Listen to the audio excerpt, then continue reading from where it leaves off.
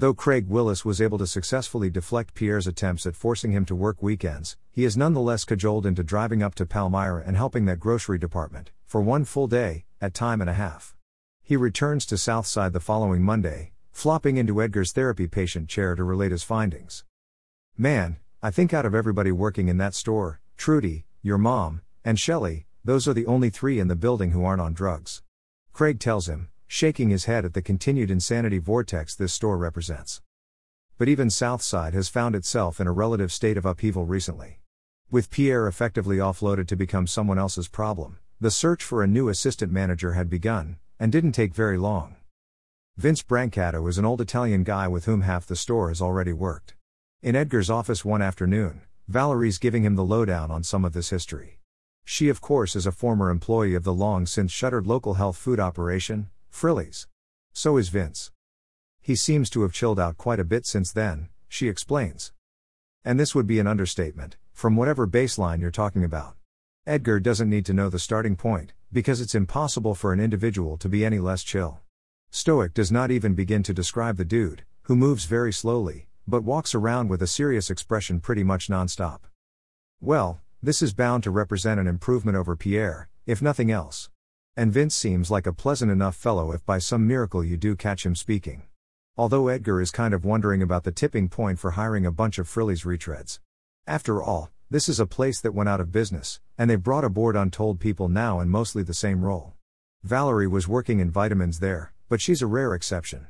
All of the survivors seem to be on the same page in declaring the owner an idiot, that this was the problem there, though, so maybe the HSM will fare all right with this concept.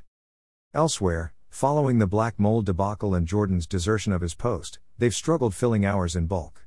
This means that Russian Robert has been pitching in at Southside an awful lot, a win-win for him but a lose-lose for the stores. Either he's getting paid time and a half, for putting in extra hours here, or he's simply working less at Liberty as a result. But let it be said, he is certainly competent at his job, if a little on the shady side, and provides tremendous comedic relief. He does at least have a capable backup over at Liberty, Merida, which is something lacking here at Southside. In fact, analyzed from one angle, it seems to make no sense that you would have 2 strong bulk people at Liberty but less than that here, but then again, you could easily make the case that they are a team that's working, and they have exactly what they need over there, that there's no reason to bust that up just because Southside is making do with less. By its very nature, really, any interaction with Robert is bound to be hysterical. Edgar is showing up to begin his workday, walking back toward the time clock, and Robert's already at it, in the department with the 2 part-timers who actually work bulk here.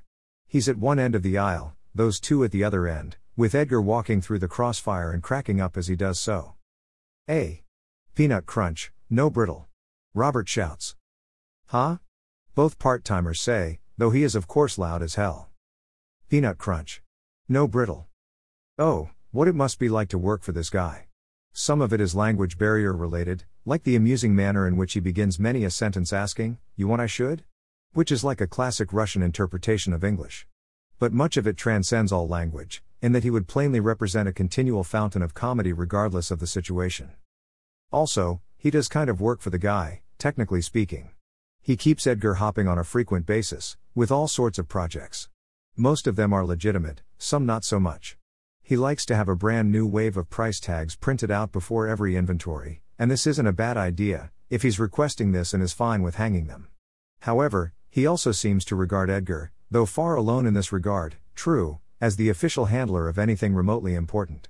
Like for example the time he finds bugs in his Adzuki beans over in his bins at Liberty, predating his stint helping out over here. For some reason his first inkling is to dial Edgar's extension with this information.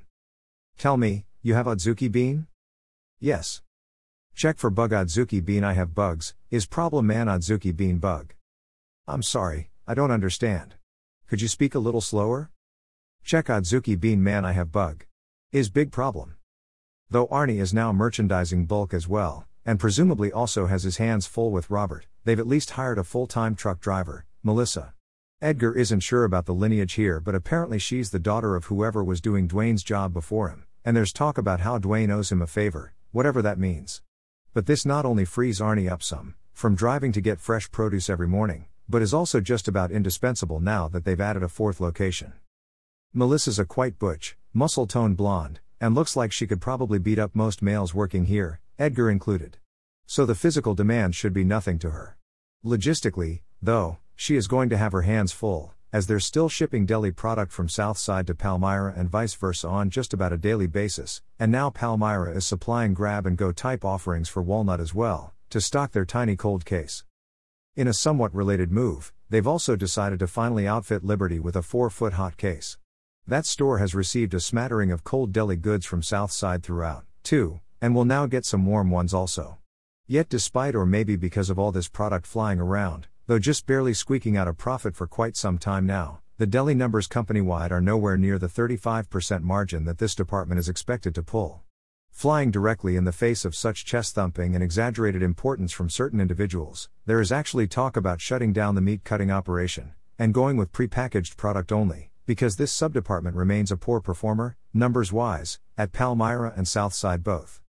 Even so, Edgar is taken aback to arrive at 8 a.m. one morning, outside his locked office door, and find Christy standing there, waiting on him.